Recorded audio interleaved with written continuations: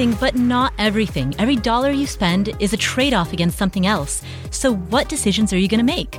My name's Paula Pant, host of the Afford Anything podcast, where we try to solve these questions. And disclaimer, I don't condone gambling. And I know you're thinking like, wait, whoa, hold on. Isn't this a financial podcast? What kind of finance podcast has to begin with a disclaimer that you don't condone gambling? What am I listening to here? But bear with me. You'll understand why I just gave that disclaimer, because today's guest is a former professional poker player, but I did not invite him on here to talk about poker. In fact, I don't know anything about poker. I don't know how it's played. I don't know what the rules are.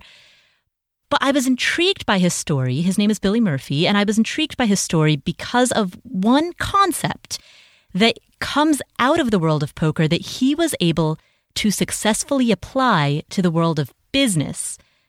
And that concept is called expected value. Now, to be clear, expected value was not invented by poker players. Expected value is actually a statistical probability. It's part of probability theory. And the expected value of a given variable is the sum of all of the probable outcomes, each one weighted by the likelihood of its occurrence. So in other words, the expected value is the mathematical expectation or the average or mean value of expectation of something happening. We're going to dive into this in today's podcast when I talk to Billy, because Billy achieved financial independence at the age of 29. And he did this, he started off in his early 20s as a professional poker player. But after that, he left that world fairly early on when he was still in his mid-20s. From that point forward, he started a string of online businesses. And in his life as an entrepreneur, he used the concept of expected value. He used the concept of determining probability when he made business decisions. And that's the key thing that I want you to pay attention to during this interview is the thinking process, the decision-making process. Because expected value is a construct for how to assess risk, how to assess reward, how to evaluate your options, and how to think about probability and variance. Now, normally I like to jump into the guest interview right away, but because we're talking about probability theory on today's podcast, I want to give a very quick, very simple example before we dive in, just so that in the hopes that this may make the conversation a little bit more clear. So here's a very, very simple example of expected value. And again, we're going to talk about this during the interview. Let's say that you're trying to decide whether to stay in your job or whether to start your own business. The expected value of staying in your own job is your salary. It's the money that you make from your own job. The expected value of starting a business in year one, what is that? Well, let's say if your business does super, super well, you would make about $250,000. You've run some projections, and realistically, you think that in year one, in the best case scenario, you'll make $250,000. And you think that there's probably a 1 in 4 chance of that happening, a 25% chance. You also think if the business does okay, you'll make $100,000 in the first year. And if the business doesn't do well at all, and let's say you've already got your first handful of clients going on, so you're already making maybe $20,000, so we'll just keep that as baseline. The money that you're currently making from your side hustle, $20,000 is what you would make from your business in year one if it doesn't grow at all. So let's say that there's a 25% chance of either of those extremes happening, and the middle 50% chance is that 50% in the middle. Well, what you would do is you would multiply each of those expected outcomes by their probability, and the result is the expected value. And you could then compare that expected value of your business in year one to the salary that you're currently making and decide whether or not it is a positive expected value decision, a positive EV decision, to leave your job this year in order to scale your side hustle into a business. Now, that's a very, very simple example. Obviously, the decision gets more complex because you need to account for future growth, the 5-year outlook, the 10-year outlook. What is the opportunity cost of missing out on that compounding growth? But I'm giving that very simple example to illustrate the idea or the concept of using expected value to inform your decision making, rather than just saying, oh, that feels risky, or rather than just going off of your gut without any data to back it up. So that's what we're going to talk about in today's episode. And now that I've given that intro and given that example, hopefully that lays a little bit of the groundwork for you. Let's go into it. Let's talk to Billy Murphy, former pro poker player and serial online entrepreneur who reached financial independence at the age of 29. Hey, what's going on? Hey, how are you? I'm good. Long time.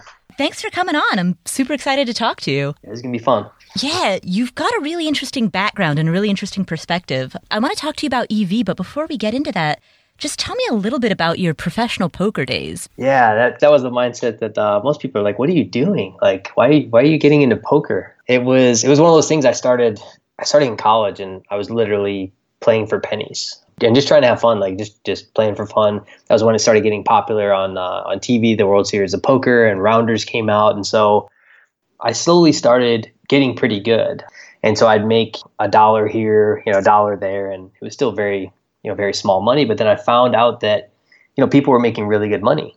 And so, I would just ask them questions, how are you doing that? What should I read books? Should I read forums? And so, slowly I started getting a lot of resources that, people taught me where to go to learn a lot about poker. And then, I started making pretty good money where I never really had jobs in college. I would just play poker for money.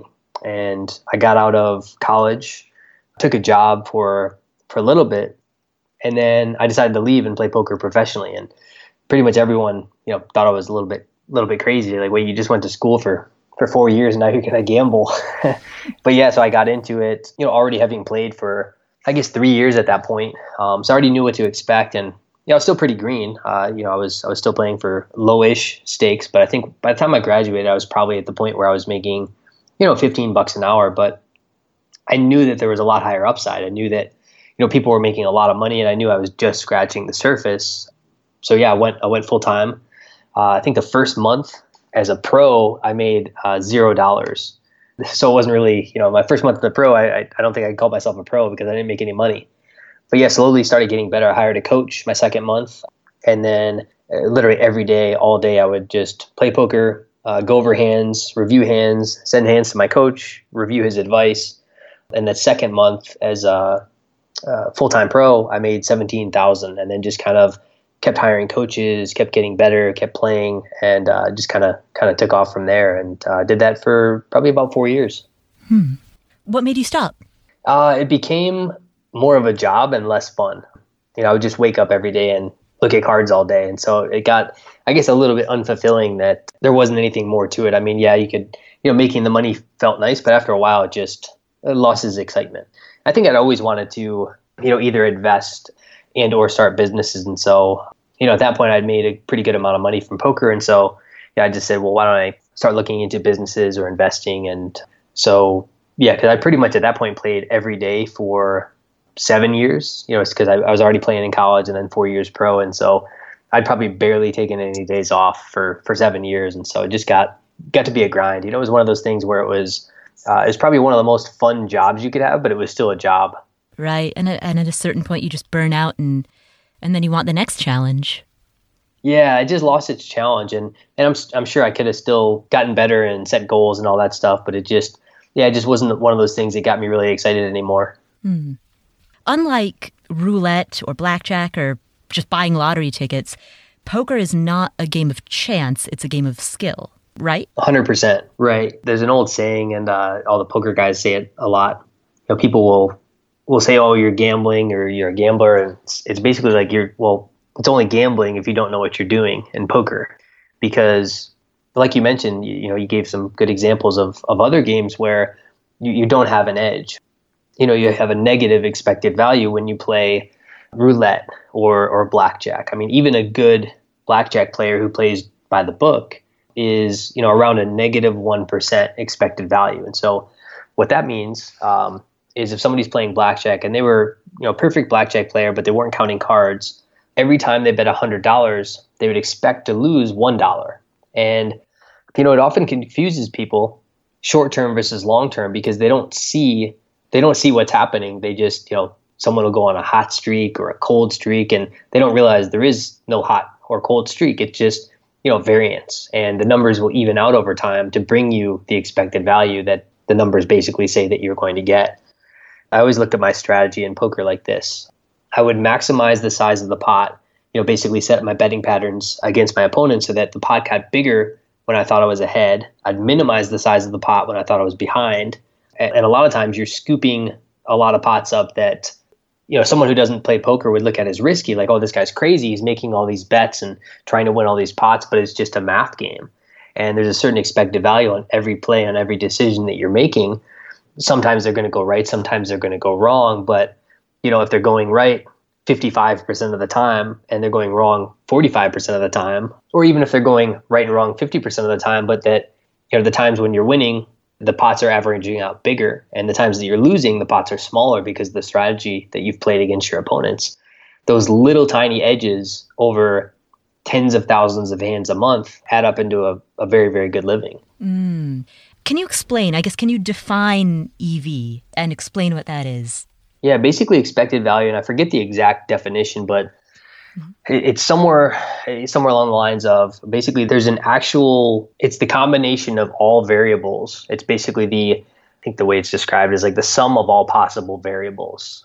On your blog, you defined it as the sum of all possible values for a random variable, each value multiplied by its probability of occurrence. That's a much better definition, yeah. Yeah. So what does that mean? That, to the people who are listening, that just sounds like a whole bunch of jargon. Yep. What does that mean? What's the sum of all possible values of a random variable, each one multiplied by its probability of occurrence? So let me take a simple example, like, if you and I flipped a coin. Okay. And it's heads and tails, and there's a 50% chance of each occurring. Mm-hmm. And let's say we each bet $1. So, there's $2 total in the middle. Whoever wins gets the $2. Well, it's a 50-50 chance. And so the expected value on that wager is going to be $1 because there's $2 in the middle and 50% of the time you're going to win. So it's the 50% of the $2 is in the middle. Where if you look at another example, like let's say a gumball machine, where if there was 3 blue gumballs and 1 white gumball, you wanted to bet on the chance that, you'd get a white one versus a blue one. Well, that's going to be a different probability because you have a 75% chance of getting a blue one. And so if you were going to bet on that, then you would obviously want to bet on the blue one because you have a higher probability. Mm-hmm. Now what happens, and those are really simplistic examples so everyone can understand them, but when you get into something like business or real estate or investing in whether it's stocks or anything else with poker, there's so many variables that a lot of people think like, oh, I don't know, let's just do this. And they just make a decision without actually calculating the numbers. Where, what I learned from poker is there's an actual answer to what you should do. And I know that seems crazy because, in poker you can win or lose a hand. You still lose the majority of your hands in poker. But, even if I lose 60% or 70% of my hands in poker, if I'm putting all my money in when making the pot large when I have the odds. So basically your goal is to bet heavy when, in poker or business and in real estate, bet heavy when the odds are in your favor.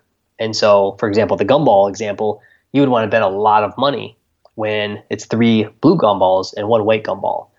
Now, the way you could look at this in, real estate, for example, if you had a killer deal that would just made sense to do, whether it's a small down payment you had to put down and the upside is large, there's a lot of equity in the deal, whatever it may be. The way that most people would look at that, and obviously a seasoned real estate investor would be like, oh, I have to do the deal. But many other people, even if they're very, very smart people, wouldn't consider the expected value. They would look at it and say, wow, I don't want to risk my $10,000, so I'm not going to put it in. Mm-hmm. Where someone who understands the expected value would say, well, okay, maybe the deal is risky, but let me look at the math. If I put in $10,000 and my upside on this deal is $100,000, even if I fail at this deal 80 to 90% of the time, mm-hmm. I still win or I still make my money back. And that's the way that most people look at it and say, they look at the worst case scenario and they let emotions control their decisions instead of logic. And they say, I don't want to risk my 10 grand or whatever the amount of money is, so I don't want to do that deal. Where somebody who consistently makes successful decisions and becomes very successful as a result, or very wealthy, they consistently make plus EV decisions.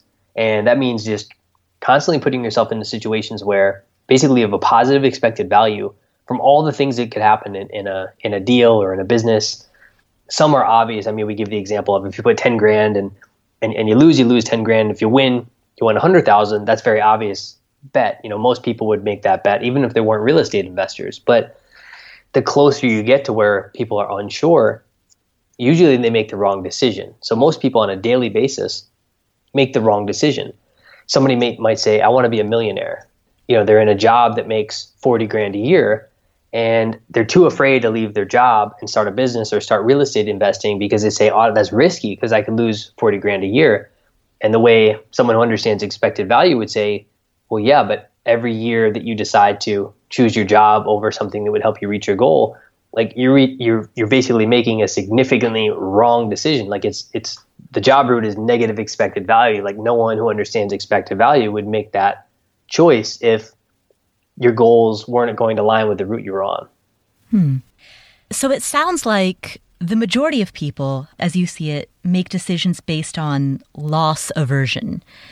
Yep. Whereas if you reframe your decision making in such a way that you look at all of the possible outcomes and the likelihood of each of those outcomes, and then you tell yourself, well, even if I fail the first time and the second time and the third time, as long as I, over the long term, as long as I win more than I fail, or as long as I win bigger than I fail, then that's positive. That's plus EV. Right, 100%. And most people, so I look at it like a coin, right? So if there was a coin and your coin was weighted in your favor, and I said, hey, do you want to flip this coin with me? And every time we bet, we'll bet $100. And your coin, or heads on the coin is weighted at 51%, let's say, or 55%, whatever it is. You would never stop flipping against me. You'd flip all day long forever, as long as I would continue flipping, because you're going to continually make money on that deal, on that bet. The way that most people do it is, I don't want to risk $100 because what if I lose a couple times in a row? I don't want to play at all. And so most people never play at all, and they sit out the game and they wonder why they can't get ahead. And I think it's, what most people also don't realize, that every time you play the game, so to speak, whether it's business or real estate or poker, you improve, and the value or the odds on your coin, I call it the entrepreneurial coin, they improve. So you get better. You understand how to make better bets, and whether it's going off for a higher expected value or just going after something that you'll succeed a higher percentage of the time because of your previous experience. It's something that most people don't consider, and honestly, that's like pretty much the way I run my life. Is like, what is the decision I should make based on the logic, and is this plus EV or not?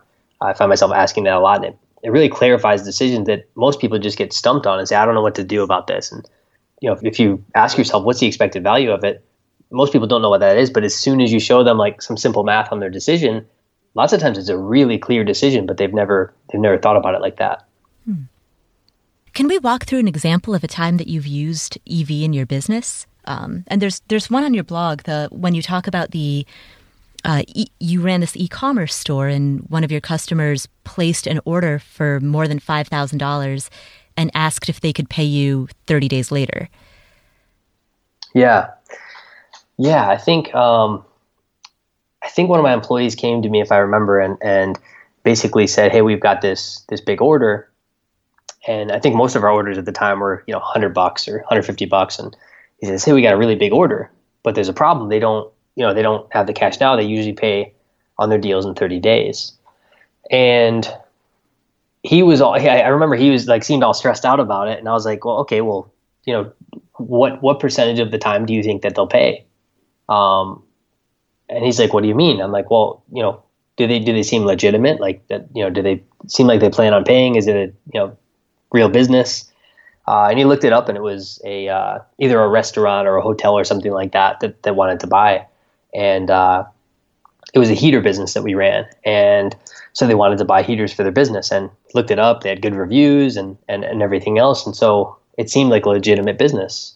Basically, I calculated the math based on our margins. So on the $500 or the $5,000, I forget what our margin number was, but you said a 25% margin. Okay, perfect. So I told him, I said, well, as long as as long as the math checks out to where we'll make a profit on this, over the long run. I told him I didn't care if they didn't pay us that one time. It was just bad odds, because the bet made sense as long as they'll pay us the majority of the time. If they paid us 80% of the time and 20% of the time they totally stiffed us, it's the right decision to take the order. Where he was ready to cancel the order, and I was like, what are you doing? And he didn't understand. And then I said, well, as long as they pay us, as long as they don't stiff us a large percentage of the time, it's clear that we should take it, even if they are going to stiff us some of the time. So basically, even though you were looking at just one specific deal, one specific proposal, you didn't, even though you were literally only evaluating one deal, you didn't look at it in the framework of that deal in a vacuum. You looked at it in the framework of, okay, if this opportunity were presented to me 100 times, and 80 of those times they paid and 20 of those times they defaulted, would I still come out ahead? Right. And then since the answer was yes, you went ahead with it, even though this is just one specific case study. Right. And the only time that I would say maybe you shouldn't do that is, let's say our entire business, the net worth of our business was $5. Then it'd be really bad for us to go forward with that, because that would run us out of business. So then we maybe look at an alternative. But otherwise, our basically our life is made up of decisions like that most of the time people aren't considering, where if you just consistently make the right decision on them, over time, you have significantly better results than other people, just because you're making the right choice every time. Like that was a profitable decision. It was a plus EV decision that I think some people in that scenario, he was ready to cancel the order and tell them that we couldn't do it. And but if you went through your whole life saying, oh, I don't want to risk losing on this deal, we're just going to cancel it. Well, you have lost, because you lost the positive expected value that you could have picked up on that deal. You had an expected profit on that deal. And I think he thought they were going to pay 90% of the time, or whatever the number was. So, he was willing to give up hundreds of dollars of profit on that order in just expected value. Even if they stiffed us some of the time, we still had a profit of I think hundreds of dollars on that deal, where most people would just consistently turn down something like that. Where if you do that, if you look at one decision in a vacuum and say that's not a big deal, we're just not going to take it, don't want the risk. But the problem is, if you extrapolate that over a month or over a year, over 10 years, over your entire life, the life of someone who consistently turns plus EV opportunities down, and the person that says, I understand that's a plus EV opportunity, we have to do it, their life's not even going to be comparable. Because over time, all of those plus EV decisions accumulate and sort of compound on one another. 100%. Yeah, the math works out. And I think poker really instilled that in me, is you can lose a hand. As a pro poker player, people often got confused. They'd watch me play a hand. They say, oh, you lost. I thought you were a pro. I'm like, yeah, well, one hand doesn't, you're not playing for one hand. You're playing to win the whole game. You're playing to win over the long term. And I think that, again, most people are just so focused on the short term that they don't see that you're going to have ups and downs. But if you look at a poker graph from a professional poker player, their graph is consistently up and down, up and down, up and down. But slowly over time, you realize the graph consistently rises. So it's up and down, but it's on an upward graph. And so, if you look at a yearly chart from a pro, you're going to have squiggles throughout the whole thing of their ups and downs, the short-term variance. But long-term, they're going to come out way ahead. And I think that's the way that most people get confused is, they say, oh, poker's a game of luck. And I would always tell them it's lucky if you play one hand of poker, there's a ton of luck. Like I have no idea what's going to happen on one hand of poker. For example, if you have the best hand in poker, and somebody else has the worst hand, they still have like an okay percentage chance of winning that hand, which seems a little crazy, right? But if you ran that same sample size for 10,000 hands, they're going to lose. And I think that most people say, they see a result in poker or in business or in real estate, and they say, oh, like, see, I told you it was risky. Well, no, it wasn't risky. Like, it's just variance. Like, there is some short-term, you can call it unluckiness, but it's really just the math. Like, some deals are going to work, some deals aren't going to work. But over the long run, as long as it was the right decision. So in poker, we were trained basically, like, we don't care. Like, I never cared what the result was. Did I make the best decision? Like, that was all that mattered. And as long as I was comfortable with the decision I made, I didn't care if I had a losing day or a losing week. If I looked at my hands and I'm like, yeah, I think I played these well. I played these the way I was supposed to. I know that the math will work out. So the next week I'll have a good winning week, or the month will at least play out in my favor. It almost reminds me, when you described that chart, it reminded me of just a stock market chart, wherein there's a lot of variance, there's a lot of that short-term volatility, but over the last 100 years of the U.S. stock market, the trend line is up. And a lot of people are afraid to invest in even a total broad market index fund because they're afraid of that short-term downside. They're afraid that they'll put $10,000 in there and then 6 months later that 10,000 will, be only 7 or 8,000. But that's variance. That's short-term. And if you zoom out and you look at the long-term trend, you just need to be right more than you're wrong and/or right bigger than you're wrong. Yeah, no, that's a perfect example. I think the charts, would have a similar look to them. And I think, it's funny with most people who stay out of the stock market because, it could go down any day, and it could.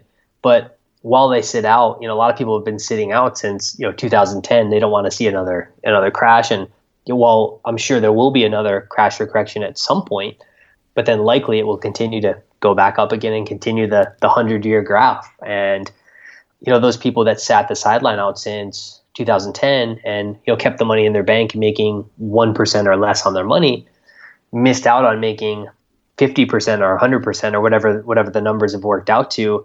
And so they've played it safe, so to speak, but in playing it safe, they also lost the game because they made a negative expected value bet by saying, I'm going to put it in savings so I don't risk losing it. But if they looked at it from an expected value standpoint, they did lose. They've been losing every day that they had the money in their savings account. I often get questions from readers or listeners who they want to know what the worst case scenario is. So they'll ask questions like, have you ever had a nightmare tenant? What was your worst rental experience? And that always struck me as the wrong question because that relentless focus on a isolated snapshot of the worst case scenario, that's just not the that's not the profitable focus. It seems like the better question is, what is the possible range of outcomes? What is the likelihood of each data point within that range? Yeah, 100%. When people start, I have a group on Forever Jobless. I help them launch businesses, and before they will launch a business, I say, what's the expected value of this business? And I have them go through a calculation of, okay, if everything fails, if everything goes horrible, and this is the percentage of time that I think that might happen. Like I don't know all the answers, so this is the percentage of time it could fail horribly. And they do a calculation on that. And then I have them do, if you had a conservative estimate of how it's going to go, what percentage of the time do you think that's going to happen? And then I have another one where, let's pretend you knock it out of the park and you have a huge success. What percentage of the time do you think that's going to happen?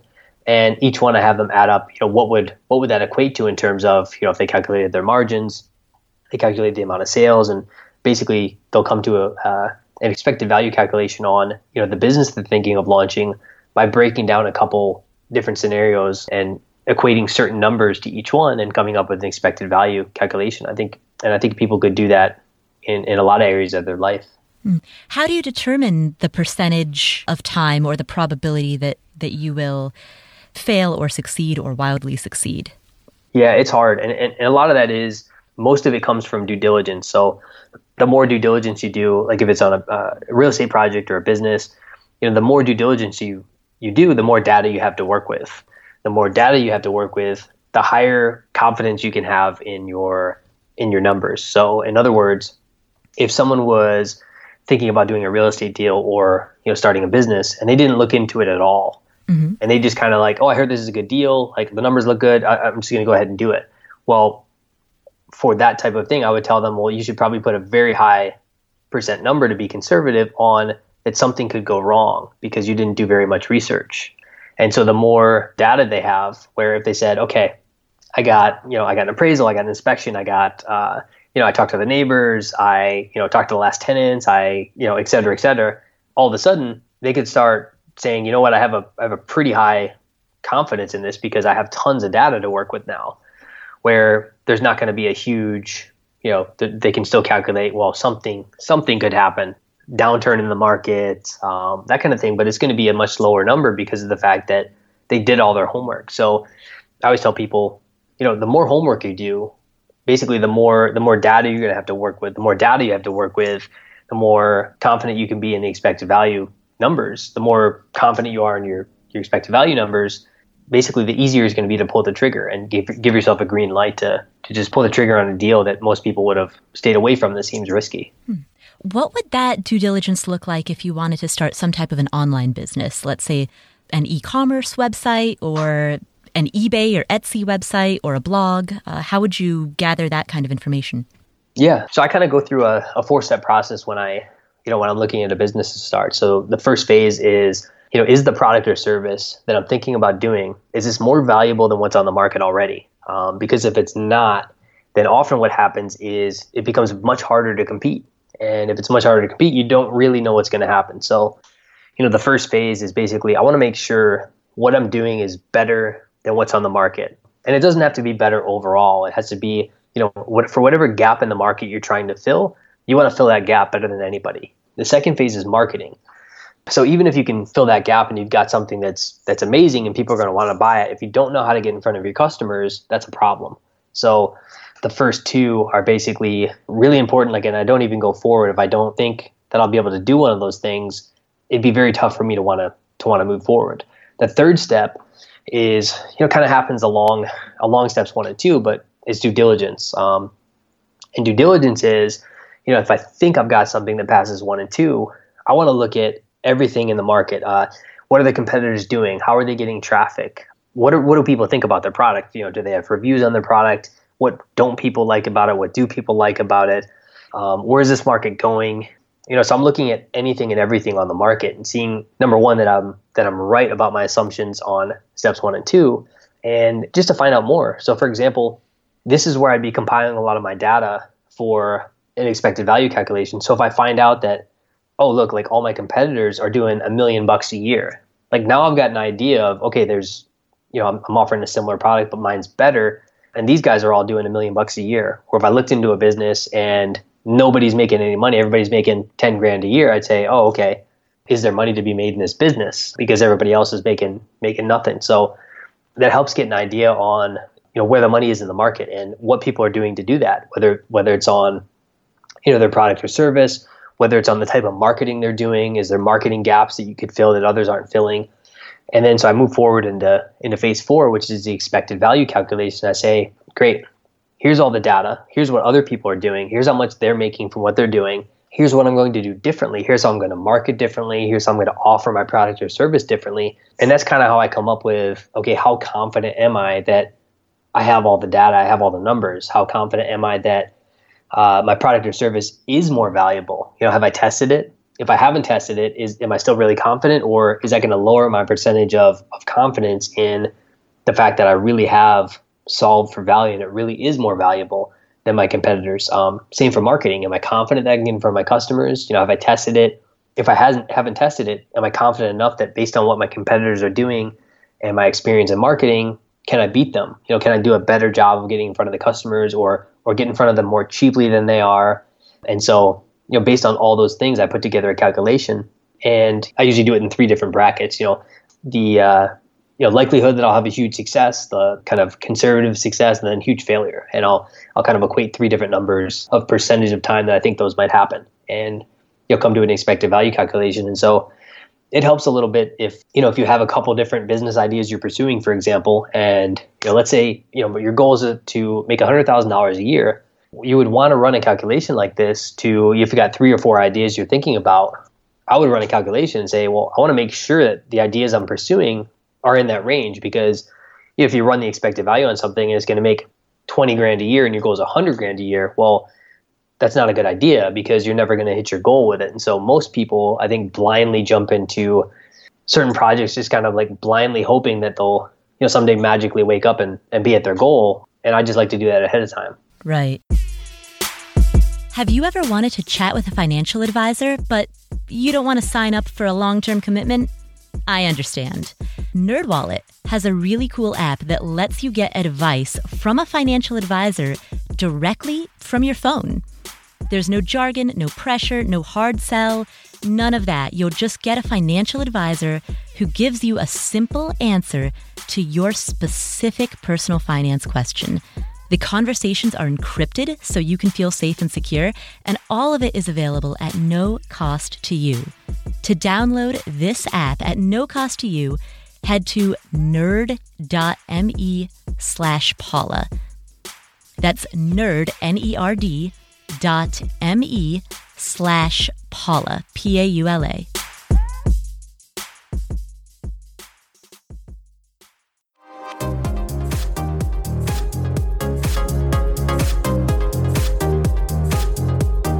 How do you adjust for variance? And I guess before we answer this, we should probably define for the people who are listening what variance is.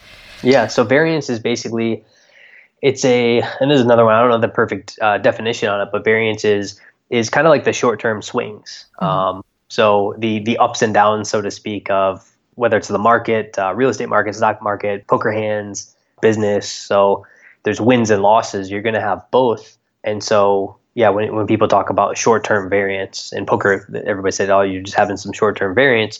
It means, the math wasn't working in your favor in the short term, but as long as you're making the right decisions, it'll even itself out in the long run. But You're still going to have those ups and downs. Right. Like if you go to the coin flipping analogy and you just take a normal coin, 50% of the time it's going to be heads, 50% of the time it's going to be tails. But right. It's entirely possible that you might flip a coin 10 times and it'll be tails all 10 times in a row. Right, 100%. I'll give you a real life example of this. Before I understood expected value, I was in high school and I lived in upstate New York. We were close to an Indian reservation, so they were allowed to have casinos there. So when you're 18, you can go gamble and play in a casino. And so I would go there, and it was just exciting. I enjoyed kind of the rush of it. And so, I played roulette, and obviously that's a horrible expected value game, but I didn't understand it at the time. I can remember going there, and I was betting all my money on red, for example. And so I'd bet on red, and I'd lose. And so I would bet again on red, and I would bet doing something called the martingale strategy, where you double your bet. So, for example, I'd bet on red with $1, I'd lose, and the next time I'd bet $2. And I'd lose, and the next time I'd bet $4. I'd lose, and the next time I'd bet $8. And in my mind, I was like, well, I'm definitely going to win a lot of money doing this because, and I can't lose because there's no way it's going to be black, X amount of times in a row. And I remember I lost something incredible, like 14 times in a row or 18 times. It was such a, that's variance. Like I lost, which at the time was a ton of money to me, like $300 or $500, whatever the number was. And I can remember just thinking like, what happened? Like my strategy didn't work.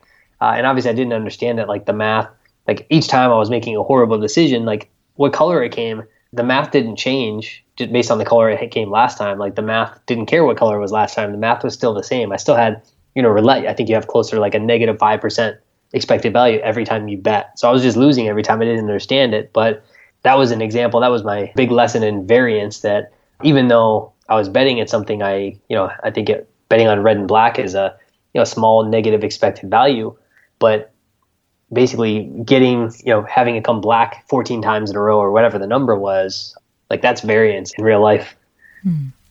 So variance is normal and it happens, but the way that variance can sometimes wipe people out of the game is if the string of bad luck goes on for so long that it takes you out of the game, that it wipes you out. Yep. It's one of many reasons why the house always wins. Not only does the house have positive EV games, But in addition to that, the house can also withstand variance for a lot longer than any individual could.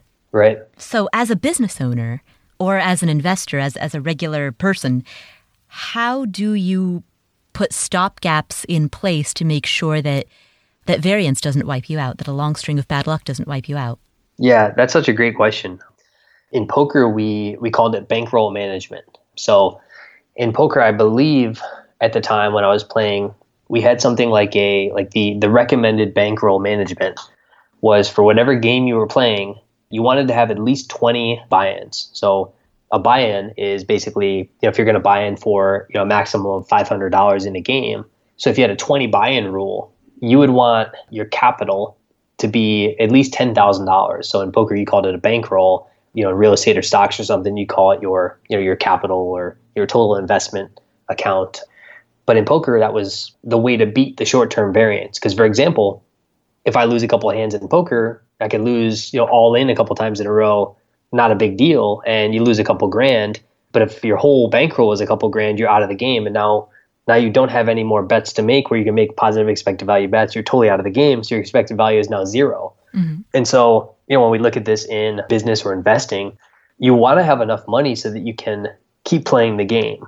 Now, it doesn't mean play so safe that you've got all your money in cash in case something comes up. But even if you look at insanely successful investors like Warren Buffett, he keeps a ton of money in cash. And the reason he does that is because when an amazing opportunity comes up where he can make significantly better returns than a normal investment, he wants to have the capital to do it. And a lot of times, nobody else will have that kind of capital available, but he will.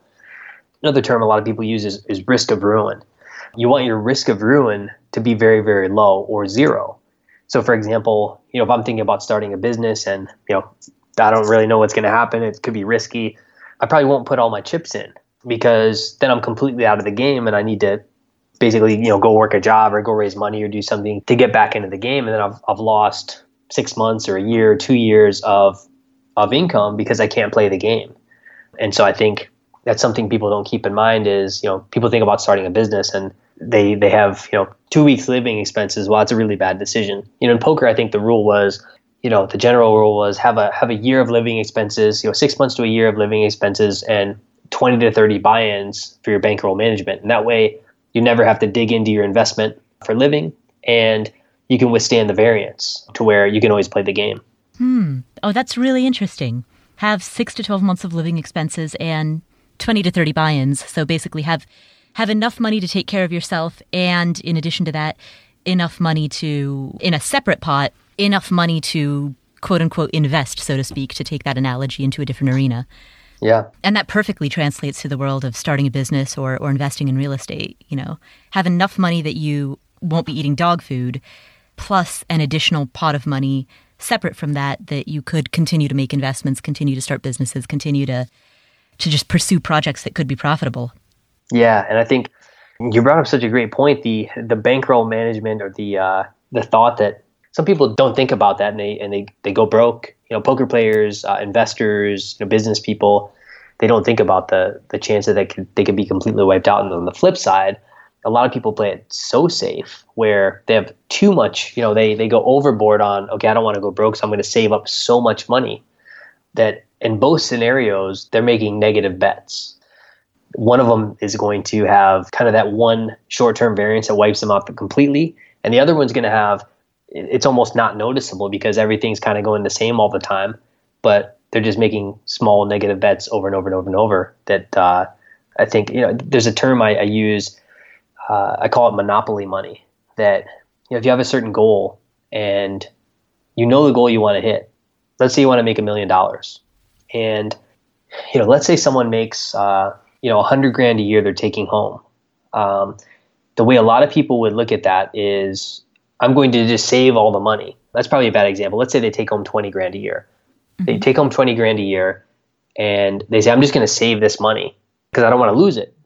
And if their goal is $1 million and they're only taking home $20,000 a year, they don't do the math to realize they're either never going to hit their goal or it's going to take them a very, very, very, very long time to hit their goal to where they're not even going to be able to enjoy hitting their goal. Like they'll just be so old that they won't get to do anything with it.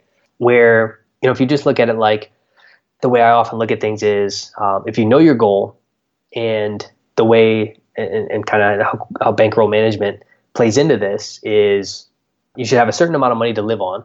And besides that, if you know your goal, the rest of the money should be treated as monopoly money to try and hit your goal. Because if you're not hitting your goal, by playing it safe, all you do is you guarantee you don't hit your goal, or you make the game so long that you don't get to enjoy it when you do hit your goal.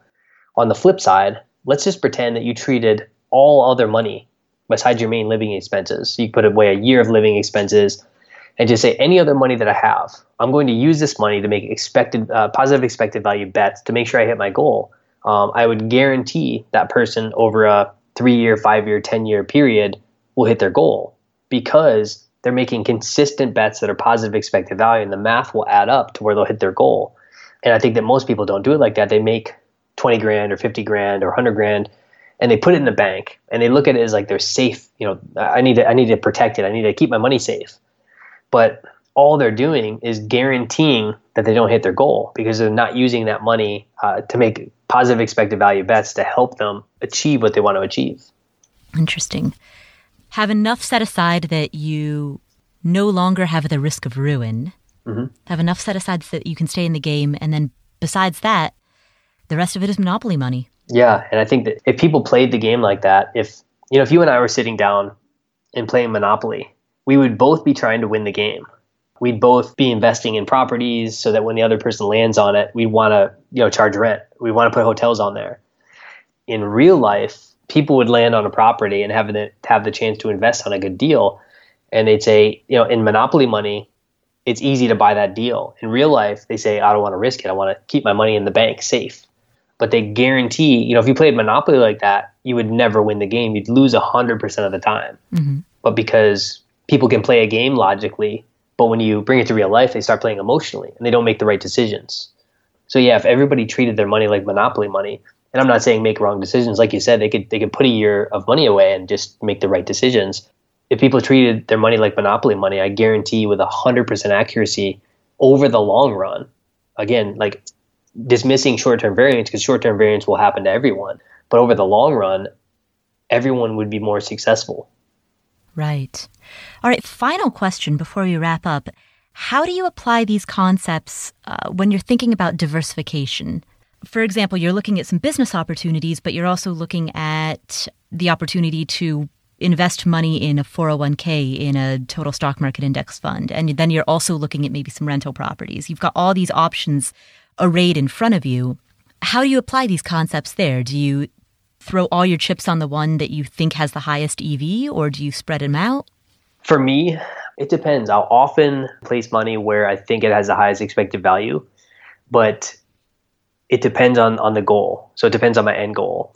For example, I have almost $1 million in one specific stock right now. And most people would look at that as that's stupid. Like that's really dumb, because I could hit short-term variance and something could go wrong and I could lose my money. But I looked at it as, well, based on what I know, this is a higher expected value of other places I could currently put my money. And I could end up being wrong and not doing as well. And that could totally happen. And that will happen a certain percentage of the time. But the way I like to look at it is, and I don't know if it was Warren Buffett or somebody else with this quote, that I'd rather invest all my eggs in one basket and watch that basket very closely than in spreading things out. And the more you diversify, the more you're losing on bets, but they're just spread out. So for example, and again, I think this is Warren Buffett made a good quote that, if you had a couple of different investments, if you had 10 investments, let's say, essentially, if you're putting money into 10 different investments, the 10th best investment, like why are you investing in the 10th best idea instead of the first best idea? And that's a way to look at expected value too, is that the one that you think is going to do the 10th best, it's a negative expected value bet if you could have put more money in the first one. I think this ties back into, the risk of ruin. As long as you're not, in a situation where if you lost it all on that bet, that you're in a bad place, I think it's okay to put all your chips down or a lot of your chips. Because for example, if that stock went to zero, I'd still be fine because I have money elsewhere. But if my whole future and had a family and everything was riding on like only that one thing, I would probably diversify somewhat, because my risk of ruin again. But yeah, for the most part, and you see this in business all the time too, is, someone will start 10,000 of those like micro blogs, that make, $1 a day or, a couple cents a day. And they just start thousands of them, affiliate link blogs.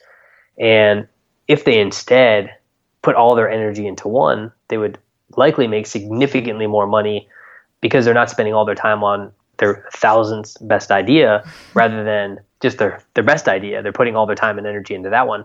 They'll make way more money. Now in the short term, like today or this week or this month, maybe they wouldn't. Maybe something would happen where they wouldn't make the deal they needed for that deal to go well. But over the long run, I believe that consistently betting on your best ideas, whether it be best investments, best businesses to start, you'll do significantly better. And so I think that at least for me, I try to limit the amount of things that I'm putting time or money into. Perfect. I like that. All right, we'll wrap up there. Billy, where can people find you if they want to learn more? Yeah, they can go to foreverjobless.com and they can check out the blog is foreverjobless.com/blog. And yeah, feel free to read the articles there and reach out with any questions. And you have a podcast as well, yes? Yes, Forever Jobless podcast. It's I'm doing it in seasons right now. So right now we haven't recorded for a while, but we're probably launching the next season probably sometime in Q1. What are some of the chief takeaways from this conversation that we just had? Well, for me, there was one primary takeaway, and that is that when you're making a decision about, for example, whether or not to quit your job, whether or not to start a business, whether or not to try to up-level a business that you already have, whether or not to buy an investment property, when you're making these decisions, it's often too easy to get swayed by people's opinions. People will say things like, well, that feels really risky, or what if it doesn't make it? Or people will express emotion. And that isn't the best way to make a decision. Or more specifically, that isn't the best way to properly evaluate the risk and the volatility or the variance within that decision. The way to evaluate risk is by looking at possible outcomes and then looking at the likelihood of those possible outcomes, and then asking yourself, can I live with the worst case scenario? Not do I want the worst case, obviously, but could I live with the worst case? And do I have a decent likelihood of achieving the middle case or the best case scenario? And if you are in that situation, if you can live with the worst case, meaning variance doesn't wipe you out, it doesn't kick you out of the game, and the middle case or better case scenarios would put you in a position that is more desirable than where you are today, then that might be a plus EV decision. In other words, if you continue to make calculated risks, protecting yourself from downside while exposing yourself to the potential for upside, then even if you have to take some small losses, even if not every shot works out, over time, over the long run, you will most likely be in a better position for the fact that you have taken those calculated risks. So that's the key takeaway that I got from this conversation. To paraphrase Warren Buffett, be neither greedy nor fearful. Don't be paralyzed by fear of risk and of downside and of a singular loss, assuming, of course, that you can handle that loss and it doesn't wipe you out of the game, assuming that you can survive the variance. And on the flip side, don't be so compelled by big dreams or big greed that you shoot for something without adequately looking at realistic outcomes of that thing happening. In other words, just take a more structured, more disciplined approach to assessing risk. And do this with business, with investing, with any decision that you make. So that's the major takeaway that I got from this conversation with Billy. I'd love to know what you think. You can get the show notes at affordanything.com/episode 56. Again, that's affordanything.com/episode 56. We still have our previous website, podcast.affordanything.com. That's up too. But that's just a simpler way to get to the show notes. While you're there, you can read a summary of today's interview, have some notes that you can keep with you, and also leave a comment. Let me know what you thought. Are you going to use expected value when you're making decisions? And if so, how and which decisions? My name is Paula Pant. You're listening to the Afford Anything podcast. Thank you so much for tuning in. By the way, tune in next week. We're going to be talking to Philip Taylor, PT, the founder of FinCon, about money lessons that he's learned after having surrounded himself with a bunch of personal finance nerds for a decade now. So tune in next week to hear our conversation with PT, and I'll catch you then. Take care.